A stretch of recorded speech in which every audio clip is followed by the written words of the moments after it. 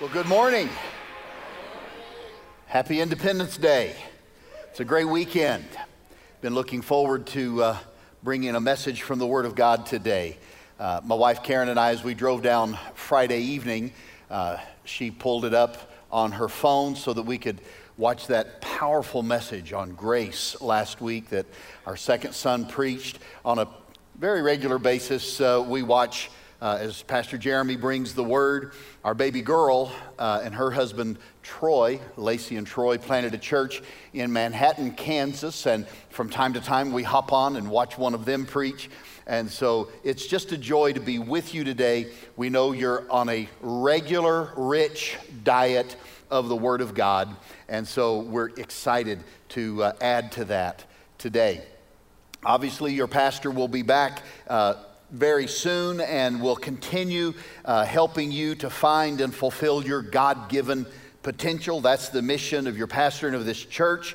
And the non-negotiable, hear this, the non-negotiable for finding and fulfilling your God-given potential is to continually give all that you know of your heart to all that you understand of God.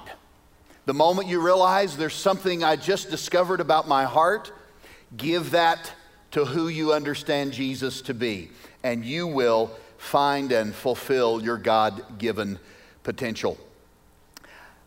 There were a couple of other messages that I really felt drawn to preach today, but I just couldn't get away from what I've landed on, and I hope that it will be an encouragement and a help to you. In the book of Acts, we're not going to read much there, just one verse as a launching pad.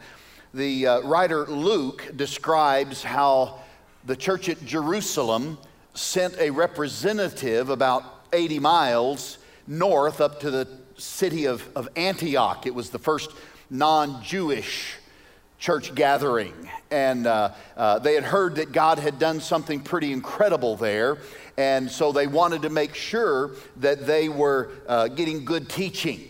And so they sent Barnabas, and it says this about him. When he arrived in Antioch, again about 80 miles northeast of Jerusalem, when he saw what the grace of God had done. You heard about the grace of God in a sweet way last week. When he saw what the grace of God had done, he was glad and encouraged them all to remain true to the Lord with all their hearts. Karen and I drove down so that I can say to you in these next several minutes, remain true to the Lord with all your heart. I'm not saying to us today, work a little harder at this. Show up at a few more programs. I'm not suggesting that you and I need to work a little, just grit your teeth and go a little further, but love the Lord. Remain true in your heart. Let's love Him with all of our heart and our mind and our soul and our strength. One of the most heartbreaking statements I ever hear people who have been following Jesus for a while, when I hear them say something like this, they see someone else energetically worshiping God in a service, or they hear about them making a certain decision, and it's obvious that they had laced that decision with the awareness of Jesus and His teachings and His character. And someone who's been following Jesus a long time makes the sad statement that says, I used to be like that. I used to be like that. That's almost the saddest thing I can ever hear someone, oh God, I don't want to ever be the guy that says that. But sadder still is when they say, I used to be like that. But it'll wear off of them too. I don't want to be a person that is following Jesus based on the beautiful tempo and the powerful voices of men and women on a platform that can get me revved up so that I'm putting my trust in Jesus, and while I'm amped up, I'm all in. But when I lose the context of a moment, that I'm back into a lukewarm existence. The Apostle Barnabas went to Antioch and he said, remain true to the Lord with all your heart. Don't let this be a temporary thing. Don't let this be a phase you were passing through. How many of you remember that great songwriter, and some don't say he's a great singer, but I think he is, Bob Dylan? How many remember Bob Dylan? He went through his Jesus phase in the 1980s, and he wrote a great song and sang a great song, said, you gotta serve somebody. It may be the devil or it may be the Lord, but you gotta serve somebody. It was a great song. I don't know the condition of Bob Dylan's heart today, but people describe that era as his Jesus phase. Barnabas said, remain true to the Lord with all of your heart. And ultimately, we will either keep growing in Jesus or we will decline. And decline will often end in open revolt against God's authority. Some of us, maybe you're online. Maybe you're here in this room. Maybe you're over at Nacogdoches or one of you guys at Duncan or Diebold. Maybe you were walking with Jesus at one time, and then you find yourself in the middle of behaviors, in the middle of circumstances caused by your choices. And when you think about it a moment, you say, what am I doing here? How did I get here? We get to those places one decision, one compromise at a time. I didn't come down here today to beat anybody up or to pour shame on your head. I came today to say to Terry Yancey as well, let's remain true to the Lord with all of our hearts. I'm going to talk about a story out of the first book of the Bible today, the book of Genesis. The author of Genesis is the great Moses, the one who led the Israelites out of Egypt's bondage across the Red Sea and got them to the Promised Land some 40 years later. And if you haven't read all of the story, it's certainly worth the read. But Moses wrote Genesis, and he wrote it with a strategic plan in mind. He wanted to inform these recently freed slaves about the general nature of God. They had been in bondage and slavery for 400 plus years. Generational slavery.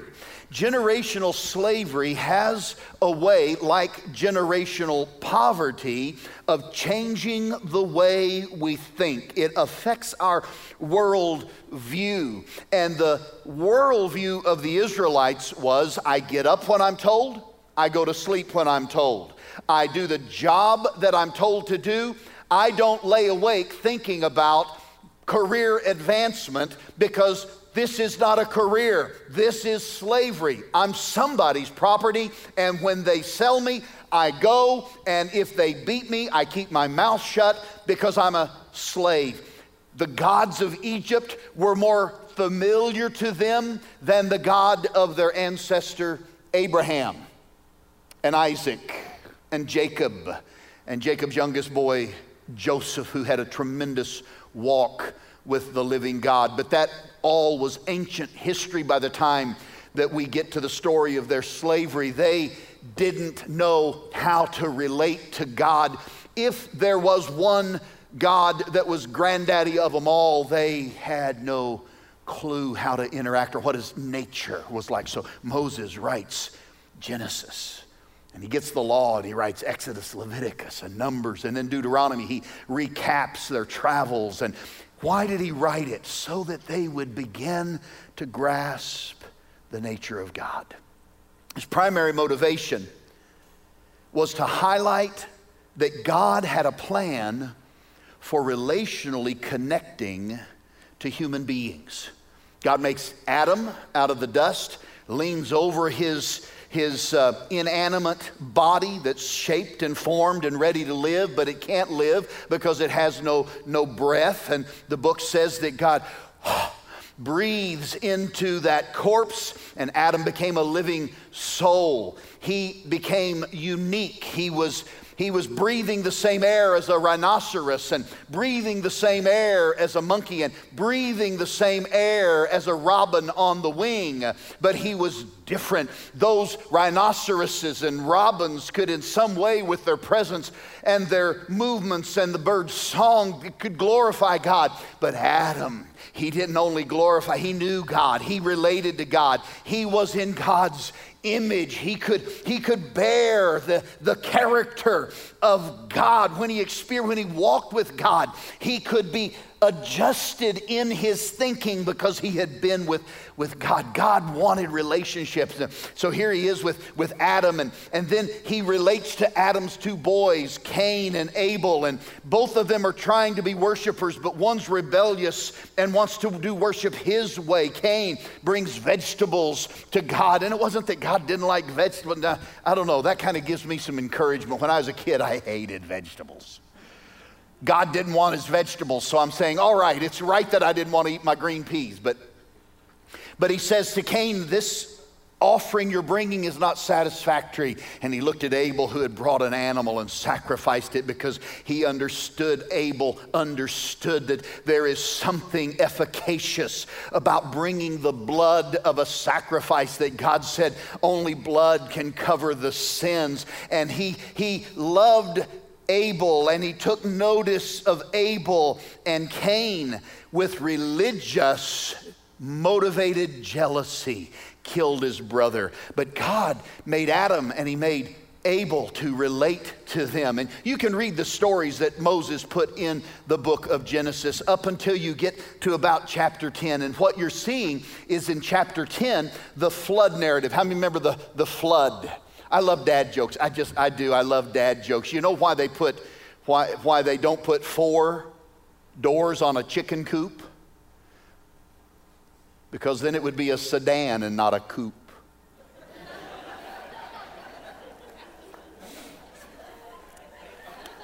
It only gets worse.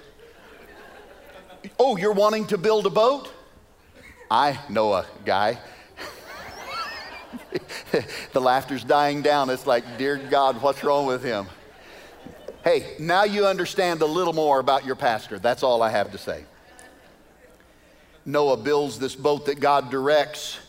God speaks to this guy named Noah when the whole world was full of brokenness and violence, and God said, I'm going to destroy it all with water. But Noah found grace in the eyes of the Lord. So God relates to Noah, and he preserves human beings through Noah and his wife and their 3 sons, Shem, Ham, and Japheth. And they survive the flood on the ark. And when it's all over and the animals leave the ark, and these 4 couples, 2 of them no longer having children, but Shem, Ham, and Japheth and their spouses, they begin to have children and they begin to multiply. And it's just a matter of a few years before the population's getting strong and they start moving away from the ark. It settled down from the water. When the water drained down, it had settled on one of the mountainsides of the Ararat range. And so they started moving away from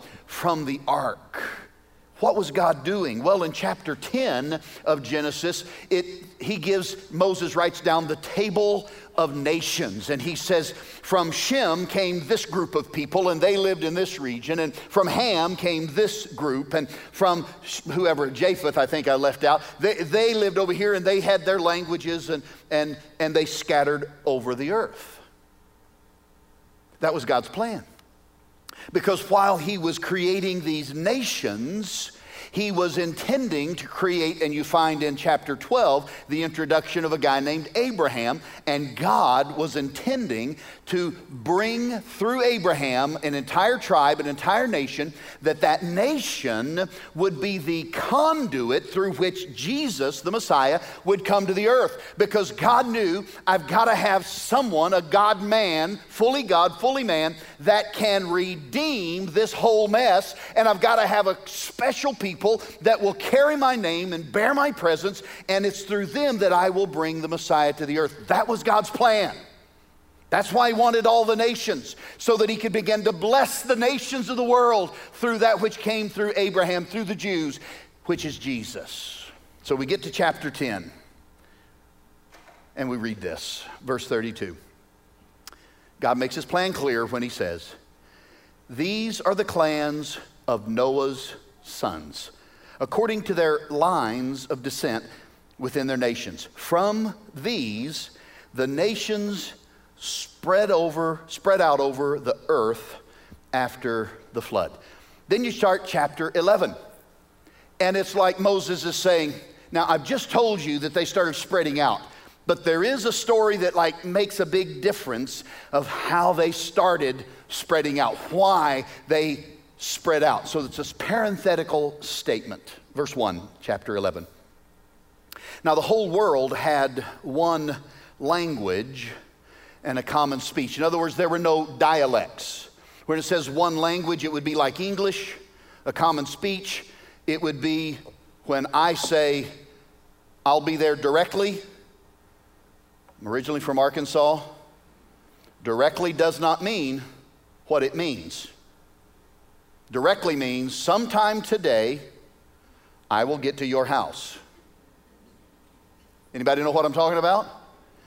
But if you're from New York and I say to you, "I'll be there directly," you expect that I'm gonna hop in a cab and I'm gonna get driven across Manhattan and I'm gonna come to your place. It's a direct deal, directly. They had one language, and when they said directly, everybody knew what directly meant. This is an important point. They had one language and a common speech. As people moved eastward, they're leaving the area where the ark was. As people moved eastward, they found a plain in Shinar, which is where modern day Iraq is, and they settled there. They said to each other, "Come, let's make bricks and bake them thoroughly." They used brick instead of stone and tar for mortar. Then they said, "Come, let us build ourselves a city with a tower that reaches to the heavens so that we may make a name for ourselves. Otherwise, we will be scattered over the face of the whole earth." This statement is the declaration of independence by the people that were just about maybe 200, maybe 300 years removed from the flood. Noah would have still been alive. There were people that had first-hand remembrance of everything being destroyed because people had no time for the knowledge of and relationship with God. And now these folks are saying, we declare our independence from Him. His plan says scatter. We're going to build a city and we're staying right here. But the Lord came down. Verse 5. But the Lord came down to see the city and the tower the people were building. The Lord said, "If as one people, speaking the same language, they have begun to do this, then nothing they plan to do will be impossible for them." Verse 7, "Come, let us go down and confuse their language so they will not understand each other." So the Lord scattered them from there over all the earth, and they stopped building the city. That is why it was called Babel. It's a Hebrew word that sounds like confusion. That's why it was called Babel, because there the Lord confused the language of the whole world. From there, the Lord scattered them over the face of the whole earth. So you see how that phrase ties back to the end of chapter 10. He's continuing the story of God's plan, getting people all over the earth. Well, today marks the 245th anniversary of the Second Continental Congress signing their names. How many, John Hancock? He's got the great big flourishing John Hancock. He was the president of the Second Continental Congress of the 13 colonies, and he signed his name so big, legend has it, that he said, "I don't want King George having any trouble reading my handwriting. I want him to know that I'm a part of this thing." Well, he and a little over 50 other men pledged their life and their sacred honor to the accomplishment of separating, getting independence. They started a revolt to get free from the authority of Great Britain. I want to talk about, for the next little while, the anatomy of a revolt. The anatomy of a revolt. Humans, as a general rule, maybe not everyone, but as a general rule, humans have this aversion to authority unless, I'll not tell your story, but I'll tell mine. I have an aversion to authority unless I'm the guy with it. You know what I'm talking about? Or at least you've met those guys and gals. The people of Shinar had an aversion to the authority of God. So what do I learn from this? From this story, number one, I learned that those who stop pursuing God's plan will eventually revolt against him. Verse 2 simply says, they started moving out from the east, but they found the plain of Shinar and they settled there. They knew God's plan, but they stopped pursuing. I want to ask us, remember I read how Barnabas encouraged them to continue to remain true to the Lord with all of our hearts? These people, the Word of God, the presence of God, the activity of God had become ancient, once upon a time history. What's the history that you hold? How old is the history of your life and your walk with God? Friends watching online, again, no condemnation. I'm just asking because we all need to be encouraged from time to time. Remain true to Him with all of our heart. Is the history you have with Him ancient history, or are you staying current with Him? We came from Wichita to tell you today, finish well. You didn't start just to stop. I would wager to say, if I were a betting man, that not one divorce that was finalized in Angelina County in 2020 or thus far in 2021, not one divorce did that man and woman look at each other on their wedding day and say, this will be fun while it lasts.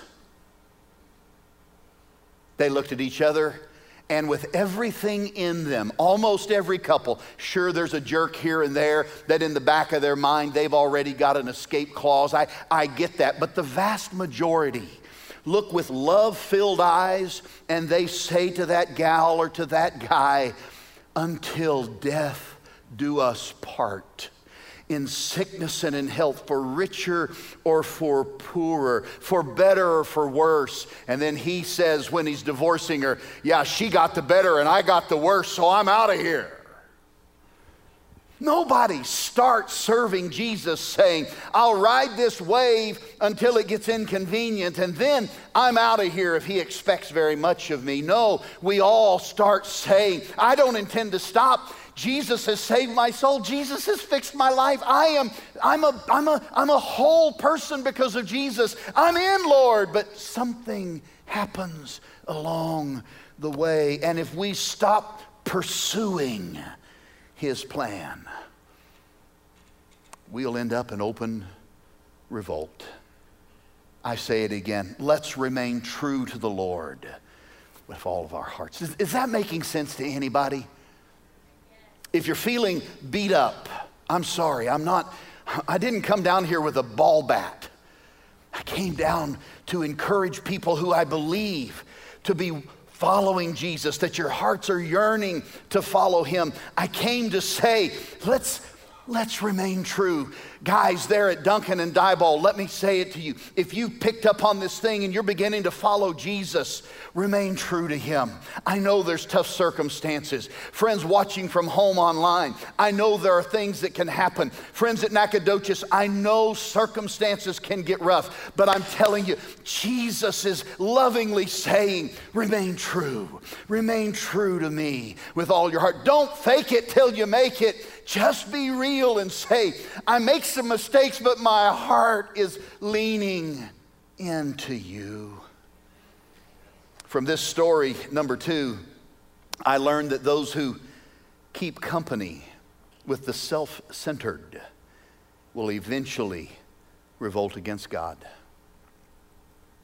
Verse 3 and verse 4, they said, let's make brick. Verse 4, let us build a city. 1 Corinthians 15:33, Paul said, bad company corrupts good character. In Arkansas, we would say, if you run with the dogs long enough, you're going to get fleas. Who we hang with. Dave Ramsey says that if we hang around with people who are richer than us, they have more money than us, they understand finance better than we do, if you hang around with that kind of person, 10 years from now, your financial condition will be better because of the influence on your life from people who get money a little more than you perhaps understand the use of money. Who we hang with. Show me your closest friends, and I will declare to you accurately what your future looks like. The writer Moses describes these people as self-centered. We're going to do something that is in the face of God. Now listen, there's nothing wrong with them figuring out this new technology of baking clay and making it a hard brick, and it's in a rectangular shape so that they can more easily build something with it. I helped my dad lay rock on a house, and I've helped put a few bricks in place. I've helped lay block. I like laying block a whole lot better than I like laying stone. To lay stone, you've got to be almost an artist, and I ain't no artist.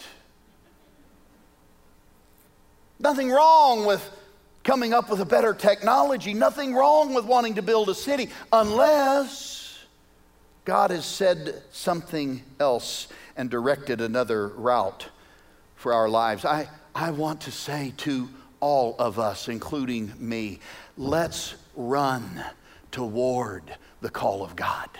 Let's run toward His plan. Don't be like those who when they were young, God called them to ministry leadership. He called them. They knew that they were supposed to invest their life as a missionary in India. They knew that they were supposed to start in youth ministry and preach the gospel and train up a new generation. They knew God had told them those things, and they said, not on your life. I saw the way that the preachers had to live when I was a kid growing up. I'll just make a bunch of money and support churches, but I'm not on your life going to follow the call of God. And they live miserable lives. They're unhappy. And I'll tell you this, they're one of the biggest headaches that a pastor can ever have. You say, well, how do you know that, Pastor Terry? I've been serving as superintendent for the Assemblies of God in Kansas for 22 years. And people who have ran from the call of God, they have a sense of what's right. They see some things that other people may not see, but instead of just saying, I'm going to follow Jesus, I'm all in, they just want to make sure they sit back like the armchair quarterback and they criticize when it's not done the way they think it should have. That is a horrible waste of life. Run toward God's call. Collapse our will and embrace His. Karen and I, when we had been married maybe 6 months, and there was a missionary guest on one Sunday night, and we were there, and I still remember him talking about that if the will of God is this, and you're walking this way, the moment you know that this is the will of God for you, go there. Don't debate. Don't negotiate. If He's here and you're here, the moment you know God wants this of me, there's no price tag to be considered. Karen and I, we never even asked how much are we going to get paid. That wasn't our question when we were seeking God's will. We needed to know, Jesus, where do you want us? Jesus, where do you want us? You're the King. You're our provision. This church has never been the provision. Your job, whoever you work for, they're not your provision. They may sign your paycheck, but they are not your provision. Ask this question: Jesus, what do you want of me, of my family? And if he's moving here and you are moving here, when you know it, move to the will of God. Move to the will of God, because those who keep company with self-centered other people, will eventually revolt against God. I'll wrap this part up with this. Don't worry, I'm not getting done. I'm just wrapping up this point. But I will hurry. Parents, I would never, ever, ever want a parent to push a kid toward pastoral ministry or missions work full time. Oh, show your kids how to walk with God. Lead them in the way of righteousness. Take them on missions trips. Witness about Jesus in the grocery store aisle when they see and hear you doing those things. Absolutely push in that way, because that's a good example. But never start talking before they bring it up. Don't ever start saying, this is going to be my little preacher boy. This is going to be my little preacher girl. If Jesus doesn't call them, they need to do something besides ministry leadership. But I fear that there's a growing ethos in the wider body of Christ, of parents and grandparents saying, don't go there. You need a real career. You need a job that you can actually support your family. I mean, support the church and all, but you need a job that, hear me, please, I just hope you hear my heart. If they come home from camp, or they come home from a youth gathering and they say, Jesus is talking to me about after I graduate, I think I'm supposed to go over to Southwestern and Waxahachie. They want to go to a spirit-filled university. Dad, Mom, listen.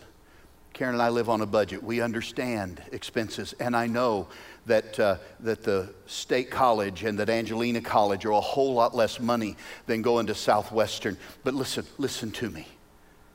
If they're experiencing something of the voice of God, and they're sensing that they need an education that is spirit-filled, led by men and women who will not tear down their faith in Jesus. One of the most dangerous places you can send your babies is a secular university. I'm not saying that because I hate them. I'm saying it because it's just the truth. They will not just actively teach theory. They will do their best to disciple them away from Jesus. You didn't birth that baby to raise them up so they can go to hell.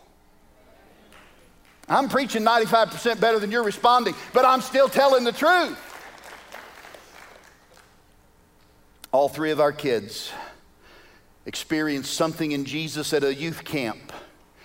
We tried to have family devotions. That was one of the most frustrating, aggravating things of my life.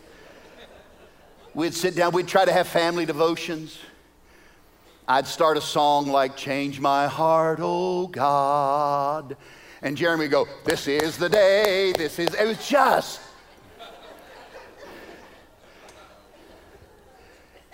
I mean, I'm glad I didn't kill him after all, but there were moments I thought, Jesus, I'm going to kill him and let him lay dead for about a minute, and then you can resurrect him. But,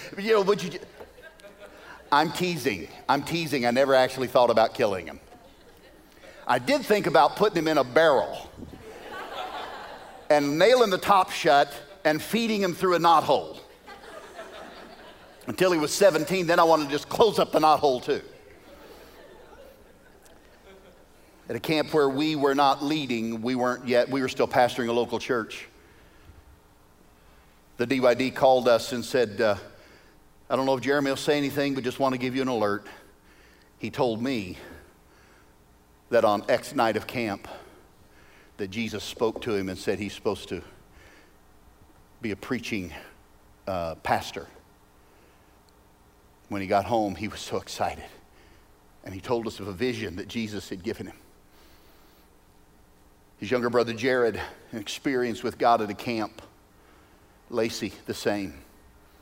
So we cultivated the presence of God at home, but we didn't try to push them into ministry. Listen to me. We said we don't care if you're lawyers or doctors or ditch diggers. We don't care, because preaching is not this Yancey family business. Here's the Yancey family business: is we follow Jesus. We follow Jesus. And then Jesus called them. If God calls one of your kids to ministry leadership, urge them, don't ever stoop to being the president of the United States if Jesus has called you to ministry. Nothing matters. You say, but what if they have to pastor some tiny little church of 50 out in the boondocks? If they are following the call of the King, the only thing that matters is pursuing the call of God.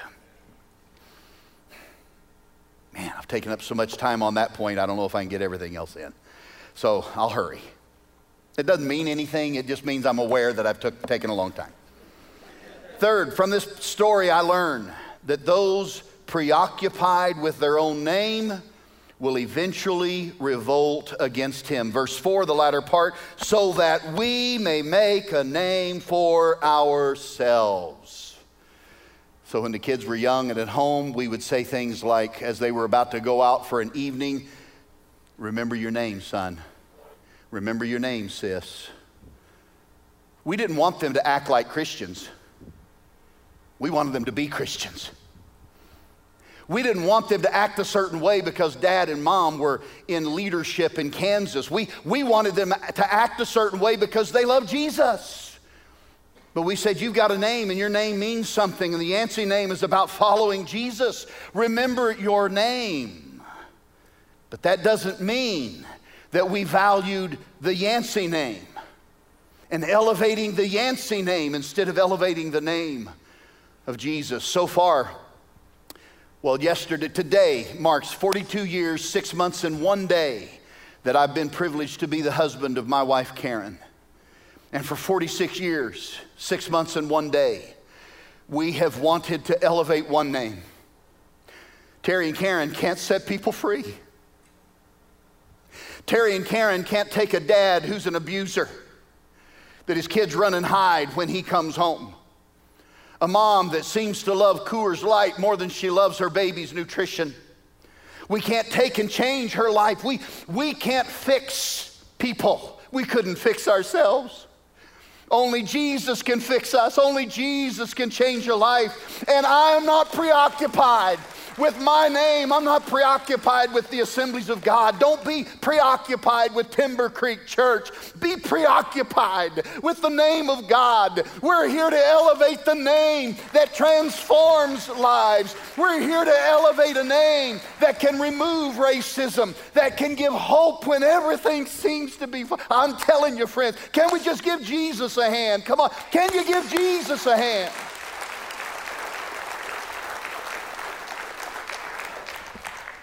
The apostle said, no other name is given. There's no other name under heaven given among men whereby we must be saved. Our hope. Talking to us about remain true to him with all of our heart. My hope, Karen's hope. Our hope is built on nothing less than Jesus' blood and righteousness. I dare not trust the sweetest frame, but wholly lean on Jesus' name. On Christ, the solid rock, I stand, because all other ground, son, is sinking sand. All other ground. If you're not standing on Jesus, listen to me, guys at Duncan and Diebold. Listen, men and women watching on your TV, whether it's right now live or you're watching this recording. Build your life on Jesus. Nacogdoches family, build your life on Jesus. Friends here, build your lives on Jesus, because he will never fail you. Those preoccupied with their own name will eventually revolt. Number 4, I'm not even going to talk about it. I'll just read it to you. Those preoccupied with the presence of other people over the presence of God will eventually revolt. They said, otherwise we will be scattered. They didn't want to go with God's plan. And number 5, from this story, I learned that those concentrating on dead-end projects, even if they're in active revolt, those concentrating on dead-end projects need a Savior. Listen to verse 7. Talked about, God said, if as one people they're unified and they're talking the same language, they mean what they say to each other and they get it, if we don't do something, they're going to stay focused on this dead-end project. Now, it's pretty cool. Wow. God said they're going to build a tower that could penetrate the atmosphere. If you ever climb Everest, Mount Everest, the air is so thin and the sky is you can begin to see the stars at noon time. I mean, you're right up against the sky, up against the atmosphere. It's so thin, the air is so thin that almost everybody, to survive, they're going to have a little oxygen up there.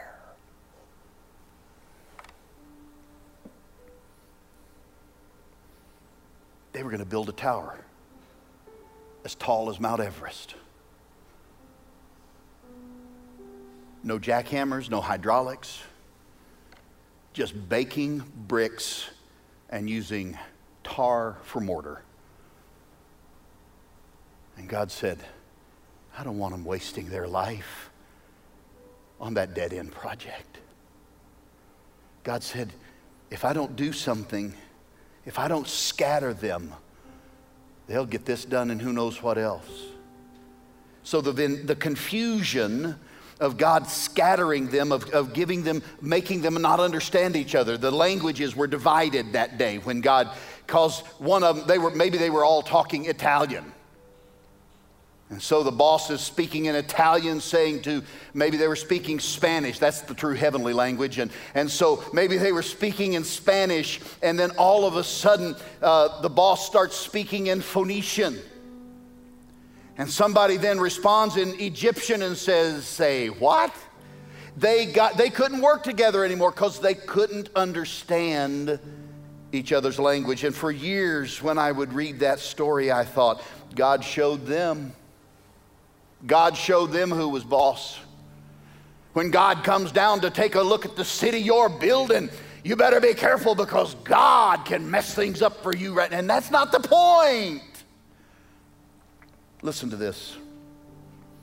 God did not want them to die successful in shallow pursuits. And that's true today. It's true today. Whatever your career, I pray you're following Jesus and you're the best executive, you're the best truck driver, you're the best whatever, following Jesus. But don't spend your life in shallow pursuits and be successful at it. Like James Dobson said about 40 years ago, he said, don't climb the ladder of success on the earth only to find out when you get to the top that you had leaned your ladder on the wrong wall.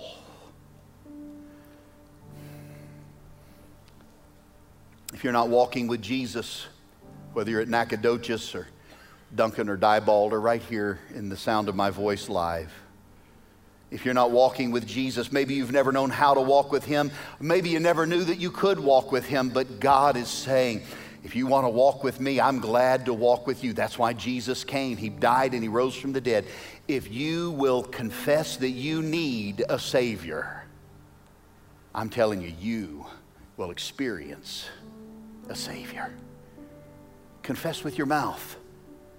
God, I know what a mess I am, but you said I can be different. You said you would take me like I am and you would begin to shape me to be like Jesus. If you're willing to pour out that kind of grace, I'm willing to cooperate with you. It's that simple. No, don't worry, you won't be perfect your first week. We've been serving Jesus almost all of our lives. And I promise you, my wife isn't anything close to perfect. That was meant to be funny. She's a whole lot closer to perfect than I am. But Jesus says, I want a relationship. Ask him. For those of you that are kind of long time in the house, you've been around the things of God, and maybe you've said, I used to be like that. We drove down to carry this message to you. Remain true to him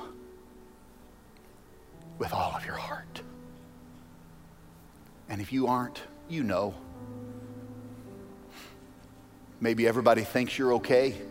Maybe everybody thinks you're just holy and right and really pressing in. But at 2 in the morning when everybody else is asleep, you have the Amazon Prime movies available. Maybe when nobody else is around, you don't watch for long, but you just go to that site that just kind of fills up some of the empty that you're feeling. Listen, this is not condemnation. Remain true to him. And true to him means not just on Sunday when you're with us, but it means on Monday at the job, and Thursday evening when the kids are driving you yang. Remain true to him. I want to pray for you. Father, for the men and women, for the students, for the children that have stayed with us long enough to hear this whole message, in this moment, Lord, for those that are not yet following Jesus, they've not yet taken the next step and said, I put my trust in Jesus. I'm not going to trust me. I'm going to trust the name of Jesus. Lord, I pray right now, supernatural faith will rise up in their hearts.